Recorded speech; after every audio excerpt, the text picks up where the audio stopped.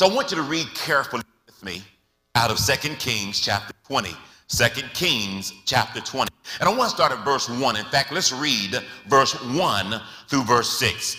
One time, 2 Kings chapter 20, verse 1 through 6. In those days, Hezekiah was sick and near death. And Isaiah the prophet, son of Amoz, Bible says he went to him, and here's what he said. Thus saith the Lord, Hezekiah, set your house in order, for you shall die and not live. For you shall die and not live. And then he turned, that is Hezekiah, he turned his face toward the wall and he prayed, saying, Lord, remember now, O Lord, I pray, how I have walked before you in truth with a loyal heart. I have done what was good in your sight. And Hezekiah wept bitterly. I don't know if you have a pen in your hand, maybe a highlighter, but I think that's a perfect place to underline the scriptures in the Bible. And Hezekiah wept bitterly. And Hezekiah wept bitterly. How did he weep? How did he weep? And it happened, the Bible says, before Isaiah had gone out to the middle court.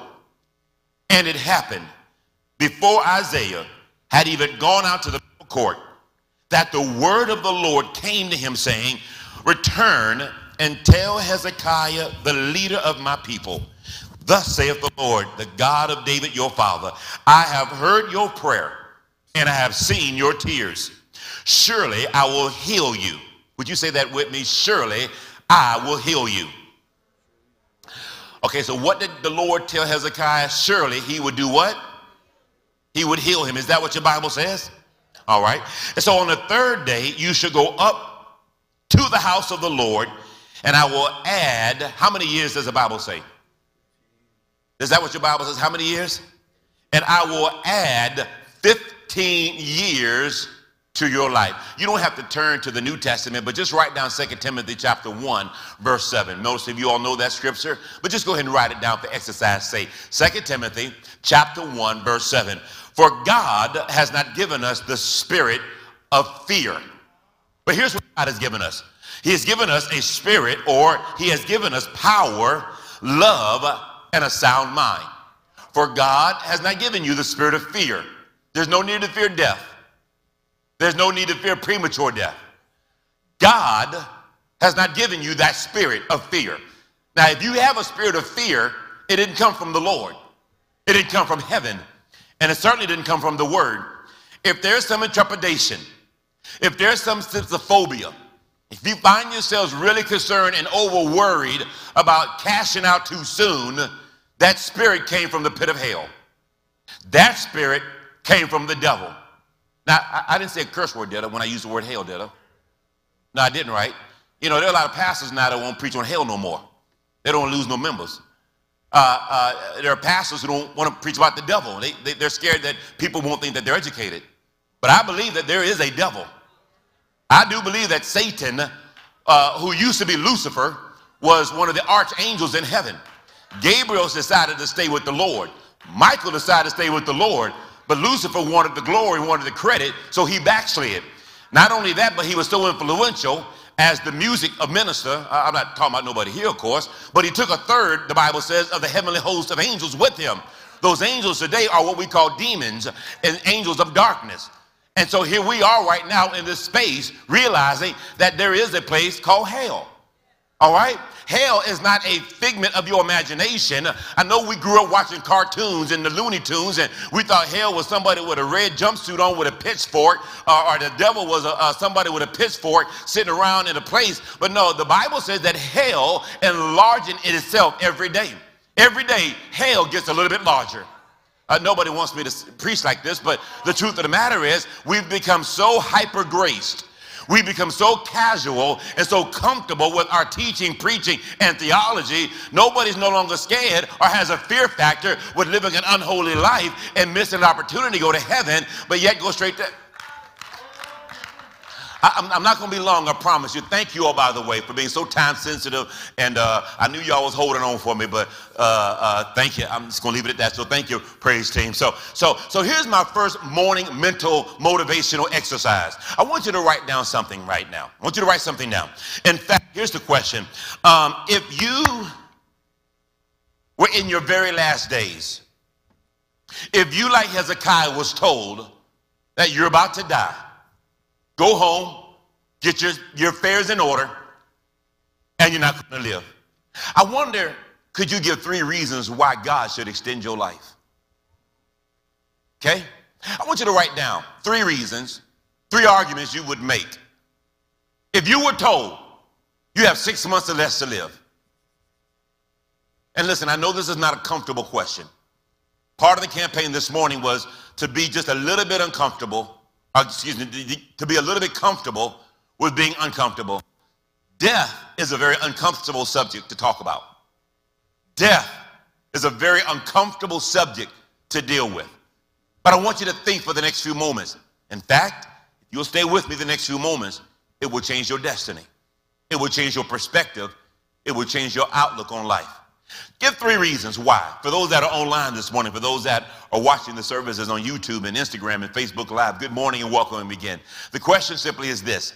If you knew that you were near death, and I'm not going to be insensitive to the word COVID-19 or the virus, but right now there are a whole lot of people who would love to have this question addressed. If you knew that tomorrow, in fact, 6 months from now, you will not live, what 3 reasons would you give God to live, to extend your life? What would your resume say? What would your heartbeat say? Okay? I've got 2. I don't have all 3, but I do have 2. I've been thinking about this a long time. But what 3 arguments would you make? What 3 reasons would you give God to extend your life another 15 years? You know, we're in this pandemic. We knew that it would get worse before it got better. And if the truth be told, one of the many pains of this COVID-19 pandemic season is seeing the sting of death. Seeing the sting of death.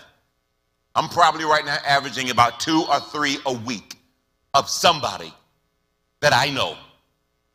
Somebody that I know, probably on average 2 or 3 a week, or at least someone who's a dear loved one of someone, and they've passed away. And it's like many of you all, I'm now coming to the grips of recognizing that every time I hear something, it's just a little bit taken from me. Not a lot, but a little bit. A little bit is taken away from me.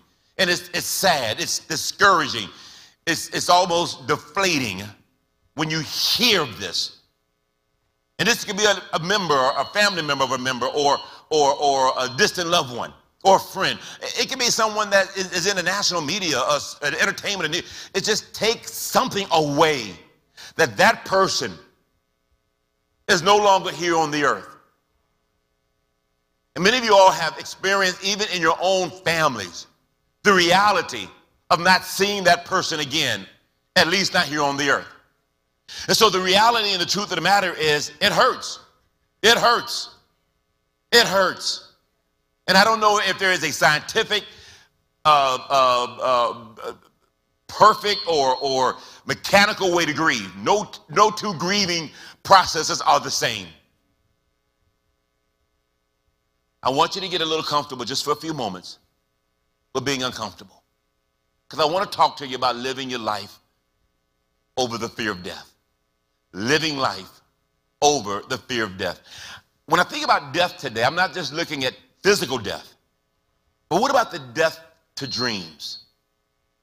Death to financial stability? Death to aspirations? Maybe for some in the room, it's a death to things that at one time were so vital, right? So very vibrant, vivacious, and effervescent. The truth of the matter is, David understood a thing or 2 about death when he writes in Psalm 18, 4 and 6. The pains of death surrounded me. and the floods of ungodliness made me afraid. The sorrows of Sheol, or the sorrows of hell, surrounded me, and the snares of death. You know what a snare is? It is a purposeful trap just for you. It is a purposeful, designed, custom trap designed just for you. So David knew what it was like to have to navigate through the many booby traps and the snares that were encamped just for him. He said, the snares of death have confronted me. But in my distress, I came to the worship services at the church. In my distress, I was on bended knees and lifted my hands and cried out to the Lord. And he heard me from his temple, and my cry came ever before him. Personally, in my life, I'm looking at Psalm 23. I think that Psalm 23 for me is one of the most challenging Psalms to study in the Bible. Now, it's not the longest Psalm, and it's certainly not the most unfamiliar Psalm. In fact, what makes Psalm 23 challenging is it's too familiar. We can say it in our sleep. We can say it and know it without anyone quoting it. But there's a verse in Psalm 23, you know it. It says, yea, though I walk through the valley of what? The what? The shadow, not death, but the shadow of death. I believe we're in that valley right now. We see death on every side. And whether you want to acknowledge it or not, it takes a little bit out of you every time you hear about someone passing away. Right?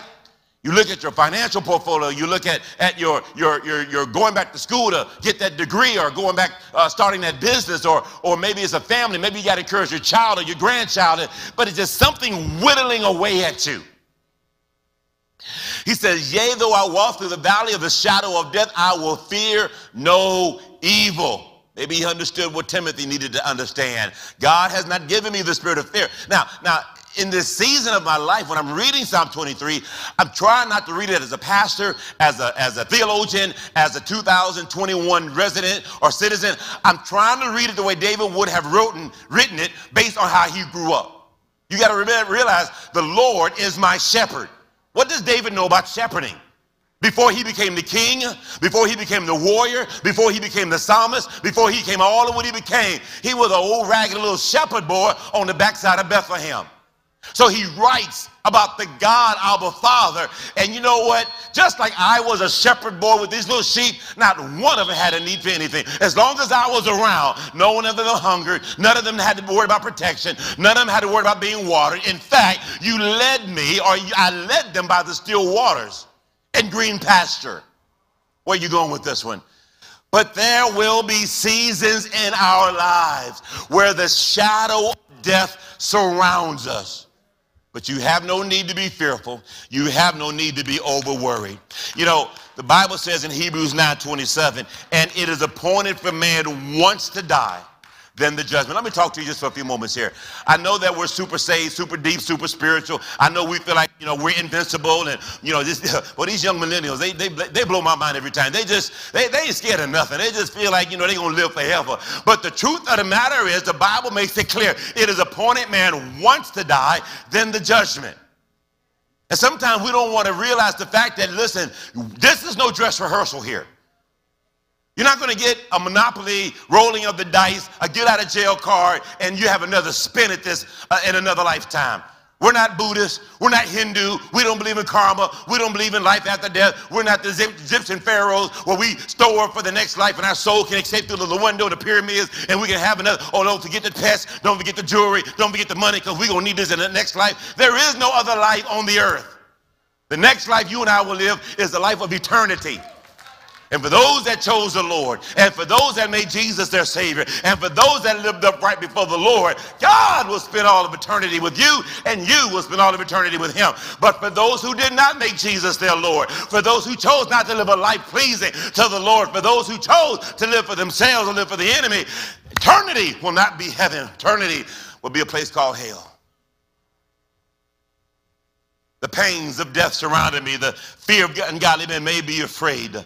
But in my distress, I called on the Lord. Speaking of calling on the Lord, let's look back at Hezekiah. What do we know about Hezekiah? I love Hezekiah, by the way. I have more respect, Elder Hunt, for him now than I did years and years and years ago. I just thought he was just another, you know, he's just another king. But no. Hezekiah actually did some pretty considerable things while in office. He's known as the great reformer.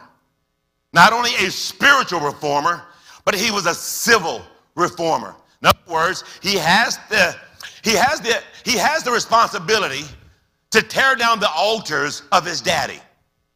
His father Ahaz, the king, unfortunately did not walk as much with the Lord as his son Hezekiah did. So one of the first things when Hezekiah got in office was to tear down the Baal worship, to tear down the gods of his father that wasn't pleasing to the one mighty Lord. He was a reformer, not just spiritually, but also as a civic and social leader. Not only that, but he reopened the doors of the temple. Remember now, the prior king, his father, nailed the doors of the temple. Wow, isn't that something? I kind of wonder today, do we have pastors who have nailed the doors of the house of God?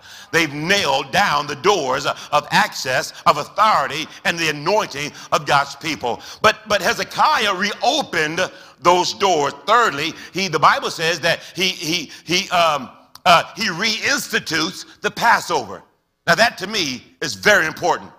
Remember now, we spent the last 2 or 3 Sundays talking about the Passover. You all remember that now. Israel was to get the lamb, slay the lamb, eat the lamb with instructions. And when the death angel passed over, right, God would protect Israel all while he judged Egypt. You know the story already. But what you have to remember is God gives explicit, direct instructions to the fathers of Israel to always use this as a memorial. Every year, you are to institute or remember or honor or practice or minister the Passover. What do we see Jesus doing in Luke 22? As a Jewish man, he takes his Jewish friends, they sit in a room and they have the Lord's Supper. But there was a period of time when Israel got away from the word of God. There was a season, obviously before Hezekiah, where Israel wouldn't honor the word of God. So one of the things Hezekiah did was reinstitute the Passover as a national holiday, and thus ushered in a great revival for the people of God. Stay with me, I won't be long. Stay with me. I'm talking about death. Very uncomfortable, but I need you to get comfortable just for a few moments. Because the truth of the matter is, what we are experiencing, whether nationally or locally or even in our homes, is we are seeing the very shadow of death all around us. Okay? And if you hadn't said amen yet, maybe I'll take you down to Hezekiah's address. Because it was one thing for Hezekiah to witness this. It was another thing for Hezekiah to experience with other people in his family or friends or what have you. But now death comes knocking on his door. And again, the prophet Isaiah comes. Now that scares me more than you know. Because if evangelist so-and-so comes, I might be all right. If district missionary so-and-so come, I ain't gonna think twice about it. But if the prophet Isaiah came, we got some problems. Because the man of God wasn't gonna come and bring the word of the Lord unless he had known that God has spoken. So Isaiah the prophet comes and says, Hezekiah, get your house in order, right? Get your house in order, for you shall surely die. You shall surely die.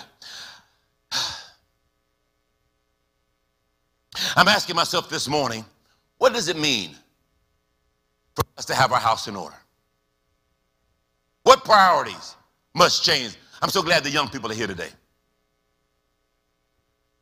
Because there's a lot of pain and shame and hardship you can avoid at a young age if you hear the word of God and learn from the example, some good, some bad, of the older prior generation. By the way, let me give you my two real quick. If I was told that my days were numbered, Pastor Stephen, we love you, great guy and all that, but you got until March 31st until you're gone. Oh, God, I don't like the sound of that. What excuse or what argument or what reason would I give to say, Lord, I need 15 more years? My first thought is, God, there are more souls that need to be saved. My second thought is, God, there's a generation, there's another generation of a legacy I've got to pass this to. Okay? Now notice, I'm not talking about paying off no loans. I'm not talking about going to Las Vegas. All right? All right? I'm saying, Lord, if you so in your mercy see fit, I want to make sure that this next generation, these young people, these young people have a conviction and a commitment to serve the Lord. I'm still asking the question. I'm still waiting for number 3. Right? For those that are online right now, maybe you've had a thought or two, and I'd love for you to put it in the chat box. Put it in the chat box. Give me just, something, nothing personal. I'm going to go and tell my husband what I really did, or my wife. No, we don't want that in the chat box. I stole some money from the IRS, and I really feel I need to pay. Don't say that on the chat box. Please don't say that, right? But just, just in theory, in general, what would you do? What argument, what reason would you give? Because this is real. And it is more pertinent and relevant today than it was this time last year. This time last year, last Sunday in January, we wouldn't have been having this conversation. Do you understand? Life and death are presented before you, Deuteronomy 30. Choose life that you may live. Right? And so we got to become more intentional, more purposeful, more meaningful in what God has called us to do. Let me get up on target real quick. So Hezekiah's days were numbered, and life was quickly coming to an end.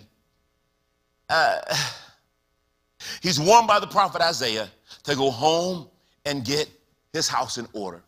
Now, before I left the house this morning, I had to print out another article that I hadn't preached about in a long time. I said, God, this is going to be so right for this moment. And it's about a case study of a nurse from Australia. And this nurse by the way, her name was Bronnie Ware.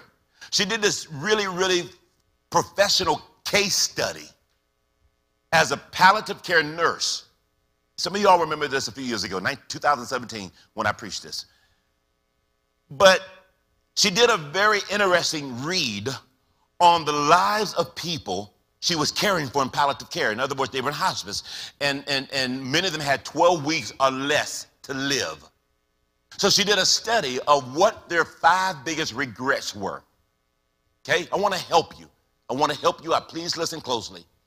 Number 1, and by the way, as a part of the therapy, she would ask about their regrets, about their lives, and what they would have done differently had they had another chance. Are you still with me?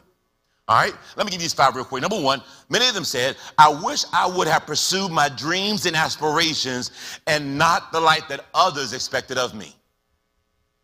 That was number 1. According to Ms. Bronnie, this was by far the most number 1 common regret of all. Number 2, I wish I didn't work so hard. I wish I wouldn't have worked so hard. In fact, watch this, man. This was the number 1 regret from every male patient that she had. Most of them believe that simplifying their lives or making better choices, they may not have had to have chased money so much so far. Number 3, I wish I had the courage to express my feelings. I like that one. If I don't get nothing else out of this study, this is the one I want. God, help me to tell it like a TI is. Help me now. And here's why that's important. Because as she studied her patients, many of them equated the fact that they suppressed their feelings and suppressed their thoughts led to the expediting of their sicknesses. In other words, it was a buildup of a lot of bitterness and resentment, which ultimately affected their health. Are y'all still with me? Everybody okay? Number 4, I wish I had stayed in touch with my friends. Watch this. According to Ms. Bronnie, it all comes down to love and relationships in the end. Nothing else mattered to her more than patience. Nothing else mattered more to her patients than, watch this, than the last few weeks of their lives being next to loved ones and friends. Can I give you number 5? I wish I had let myself be more happier. You hear me, young people? Happiness is a choice.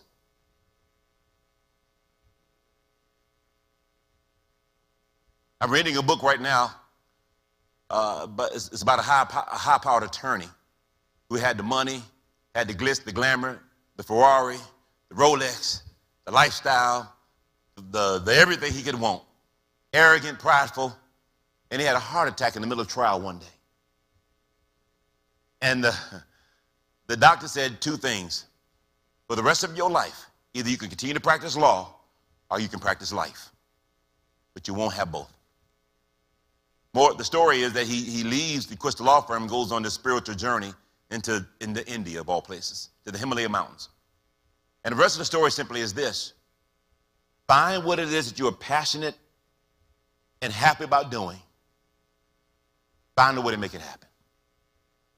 He trains the young attorney, and it's a book about reflections and decisions in life and all of those different things. He sells all of the high cars. He sells all of the jewelry. He sells everything that once made him who he was for a very simple life of having peace, simplicity, and joy. I kind of wonder, is that what this COVID-19 season is some way indirectly doing for many of us?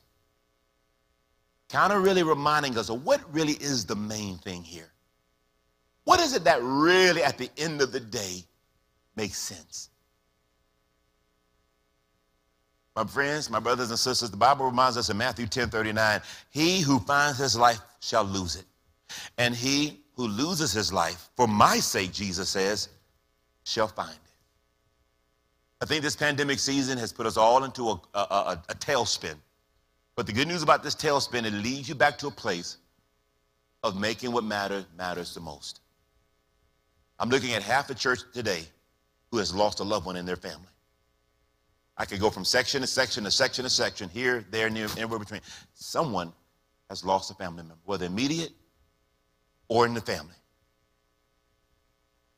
If that is not a wake-up call to getting about the Father's business and finding out why you were created to put on this earth, I don't know what will. Let me finish. There are two things Hezekiah did, and because of that, he had two responses. So Hezekiah says, God, remember, I've lived as upright as I possibly could. I won't go into all of the scriptures, but the Bible says that Hezekiah, excuse me, he didn't make a pact with God, and here's where it gets really interesting, right? I would have had 3 points today, but I had to erase one of the points because it didn't set well with the Holy Spirit within me. I had to say my spirit. I don't like when people say my spirit said this, my spirit said that. We're not listening to your spirit. I need to hear from the Holy Ghost, all right? So my spirit ain't saying nothing. The Holy Spirit. So here's the thing. I kept trying to barter with God with that point. Well, God, maybe if I promise that I'll make more money, give to the church. God don't need your money. So I hope that's not one of your reasons to stay on the earth a little longer. Well, I need to go and do X, Y, and Z. Well, he got 8 billion more folk in the earth he can raise up to do what you say you want to do. You're not to cast me out. You're not the exclusive one who does what you do, right? So the reality is, I don't know if Hezekiah could have done anything. In fact, I looked and I researched, okay, what happened before this prayer and what happened after this prayer? And honestly, you really don't see any activity from Hezekiah. So therefore, it kind of gives me the understanding and impression that there's really nothing you can say that you'll do. Because if anything, it sounds a little like jailhouse religion. You know what jailhouse religion is, right? You get saved in jail. You get spirit-filled in jail. You want to save the world when you're in jail, but you ain't been out 36 hours. You back to doing your nude, lewd, and crude again. Hello? So that stuff really doesn't impress God. But here's what Hezekiah did do that I think impressed God. Number one, he passionately prayed and he petitioned with tears. Okay? So you want to be real cute and calm and real casual and, I don't believe in these emotional prayers. I don't believe in shouting and dancing. That's for the heathens. That's just for the ignorant and the basic people. I've got a degree and I'm somebody and I live here and I wear this and I do that. Listen, God knows exactly how to get you to shout and holler and speak in tongues when the time is right. All right? You think you've arrived. You think you've gotten to this certain level. You let something really hit in the jugular vein. You let something really get that Achilles heel. You'll go to shout and huck a bucket and doing a funky chicken and everything else in the church and won't know how to explain yourself when it's all said and done. Right? He passionately prayed. How did he pray? He passionately prayed, and the Bible says he bitterly wept. Notice what it says in 2 Kings 20. The Bible says, then he turned his face toward the wall, and he prayed, saying, Lord, remember now, I pray, how I have walked before you in truth with a loyal heart, and how I've done good in your sight. And then he began to weep and cry. When was the last time you cried while you was in prayer? When was the last time you found yourself in worship? And tears were streaming down your face, not because of the guilt of sin or shame, but because he's just so good and you didn't know how to express yourself. He wept. He cried. And I know that we have to be social distance, and I understand we got to be conscious of the next door neighbors, and we don't want to make a whole bunch of noise and wake everybody in the house. But there comes a time, Daniel said, chapter 9, verse 3, that I set my face. I set my face. In fact, he says, I set my face toward the Lord God to make requests by prayer, supplication, with fasting, with sackcloth, and with ashes. So it wasn't this little media, cute, comical prayer to get through. But he got to a point where he put his head, he put his ears back, squared his shoulder, fell on his face, and cried out to the Lord. I think one of the joys of being in the Pentecostal charismatic vein and tradition, the holiness vein and tradition, is we were not ashamed to cry out to the Lord. We wasn't ashamed to run. There wasn't nobody chasing us. We wasn't ashamed to hop and leap and jump like we're silly. But whatever thing that have breath, praise the Lord. Leap for joy and run for the Lord and have God thine own way. Now it seems like we get a little something and get a little title and get a little nice collar and a little big position and sit in a higher chair in the church. And I've been there too. I've seen it before. You got a whole row of bishops just sitting there on their phone and doing so much. Oh, I'm on live. Hey, Facebook Live, everybody. Okay, let's keep going. And they doing this. They chewing gum. They knocked off sleep. But yet they want everybody else to praise the Lord. Huh? Getting mad, fussing at the people because they ain't praising the Lord, but yet you can't live, you can't have, raise your hand, you can't lift your voice, you can't do nothing. You so all that, so brand new, can't nobody tell you nothing. Hezekiah wept bitterly. Watch this. And Isaiah, the son of Amoz, went to Hezekiah saying, thus saith the Lord God, because you have prayed, because you have prayed, because you have prayed, God now sends his word. You have to believe that every time you pray, God's word is coming closer and closer to your situation. I know we have moments when it seems like nobody is listening. I wish somebody would say amen this morning. I know you have moments when it seems like God ain't listening, that he's busy with somebody else's problem. It seems like you're praying to yourself, praying to the ceiling, praying to the wall. But I need to remind every one of you that God is not forgetful of your labors of love. You got to be remain constant. You got to be the faithful priest. You got to keep going to the temple again and again and again. You know what? Just kind of wonder about Zacharias. You all remember Zacharias, right? Zacharias was the daddy of John the Baptist. And you know, Zacharias grew up as a priest, obviously, and his job description was to go to the temple every day to minister to the Lord. Now, we know that when John the Baptist comes on the scene, Gabriel, the angel, comes to visit John the Baptist, right? He says, he comes to visit Zachariah. He says, Zachariah, you about to have a son, and his name's going to be John. You all remember the story. He didn't believe it, so his mouth got shut up, and he couldn't speak. He had to handwrite everything he believed and everything he wanted to communicate. But watch this. You know, the question came to me, how many years did Zacharias go to the temple to pray and didn't hear a word? I wonder how many months, how many weeks had he gone to the temple and didn't hear a thing, didn't see a thing? Can you imagine going to prayer day after day, week after week, month after month? And now you get to a point in your life where you say, God, you are not obligated to answer my prayer. You don't owe me a thing to prove that my prayer is getting to heaven. Can you only imagine how shocked he must have been that day? It was business as usual, routine as usual, mechanics as usual. But on that day, Gabriel will be standing there waiting for him, and he would deliver him a message. What am I saying this morning? I'm saying every one of you, you've spent a lot of seasons praying without any responses. You spent a lot of time requesting, petitioning, supplicating, praying, pleading, crying, and it seems as nothing has moved on your behalf. But I want to remind every one of you that God has heard every prayer you prayed. God has seen every tear you shed. And when it is right time and in his perfect timing, God will answer your prayer. The Bible says that Isaiah said that, listen, when you prayed, God sent his word. You have to believe right now that even though you may not see a thing, Even though it may seem like no one's listening, God is sending the answer for every prayer you've prayed. Number two, realize this. The Bible says he placed his hope and trust in the Lord's sovereign will. Now, I got to inject this because that doesn't sound real attractive. I wish I could say that he promised God he'd do A, B, and C. I wish I could tell you that he told God, if you give me some more time, I'm going to do this, I'm going to do that, and I'm going to make sure that. But you really don't see that in Scripture. What you see is him saying, God, to you I put my trust and I put my faith in. The Lord giveth, the Lord taketh away. Blessed be the name of the Lord. You got to understand something right here.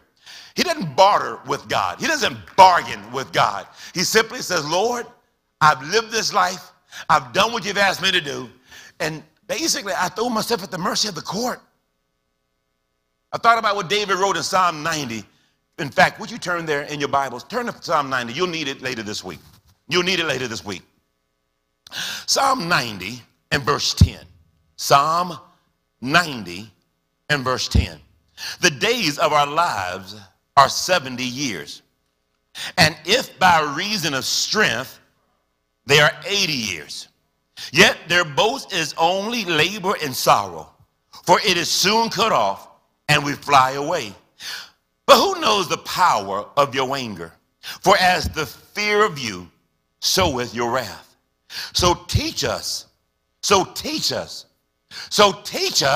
to number our days, that we may gain a heart of wisdom. The psalmist, it wasn't David, excuse me, but the psalmist writes, God, you've proverbially given us about 70 years. If we live right, if we eat right, if we exercise, if we do we do the mere basics. You know, we're not jumping out of airplanes all day long, not cliff hanging, not what's it called, Jumbie? Bungee, thank you. We're not bungee jumping every time we get a chance when we go out of town. You know, we just reasonably try to live safe. He said, you give us 70 years. And if we're really, really good, and if it really, really costs us, maybe another 10 years to be added. He says, but at the same time, you are sovereign. You can do whatever you want to do, and can't nobody do nothing about it. He says, so the onus is not on a guarantee of 70 years or 80 years. The onus is teach us to make the most of the time you've given us. And friends, I close with this thought. Make the most of whatever God has given you to live with. Lord, teach us to number our days. Teach us with wisdom to do the right thing, to say the right thing, to be at the right place. Teach us by the Holy Spirit, by the Word of God, by elders and mothers and those who've been there, done that.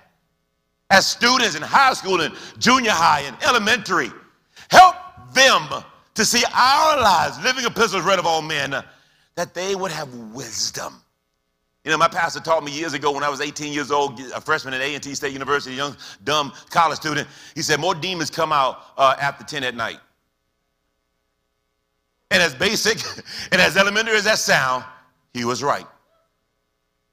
You should be in bed at 10 or 11, 11:30, whatever. Most of our horror stories we hear in our city happen at 1, 2, 3 in the morning. Your kids should be in the bed at 1, 2, 3 in the morning. In fact, you should be in the bed at 1, 2, 3 in the morning. Grandma? Now you got grandmama with the child and the grandbaby, all three of them at the club off of West Boulevard. She got rollers in her head, the daughter there with her nightgown on, and here come baby girl at barely turned 18, probably 17 and a half with somebody else's ID. And all three of them getting their groove on.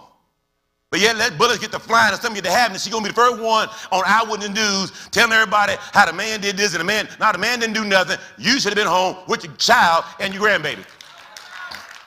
Now, when I was growing up, Derek, you're too young to remember this because you're a little young something, right? But when I was growing up, I remember the TV used to go off at 12 midnight. It'd be this big old circle there,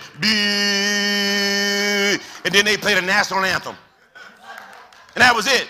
It used to be a screen after the news that said, parents, do you know where your child is? Now we got to put up a screen saying, children, do you know where your mama at? Right? So more demons come out late at night. Okay, I got to be careful because you know what I'm saying? Yeah, okay, my wife said, be careful now, you know. Okay. So I sleep better when my kids ain't in the bed at home. Huh? I better leave that alone because I don't want to meddle. I don't want to meddle. So number one, he passionately prayed in petition. Number two, he places his hope and his trust in the Lord's sovereign will. May your prayer this week be, God, help me to learn and teach me how to number my days. My wife and I are at a very critical intersection in our lives. We're pseudo empty nesters. We love our greatest calling, which is our family. We also love pastoring this church. But so many opportunities have opened. So many doors have opened. So many crossroads, so many decisions. And now we're thinking about, okay, you know, what does the next 10, 15 years look like? I mean, we're 51 and we're saying, God, you know, what does life look like at 65? What will life look like at 80? And as I went back through these 5 regrets, I had to ask myself the question, which one of these regrets resonate most with you, if not 2 or 3 of them? And my brothers and sisters, I'm just simply trying to tell you to live life to the full. Don't leave no stones unturned. Don't live in a world of couldas, wouldas, and shouldas and regret. Learn to seize the moment.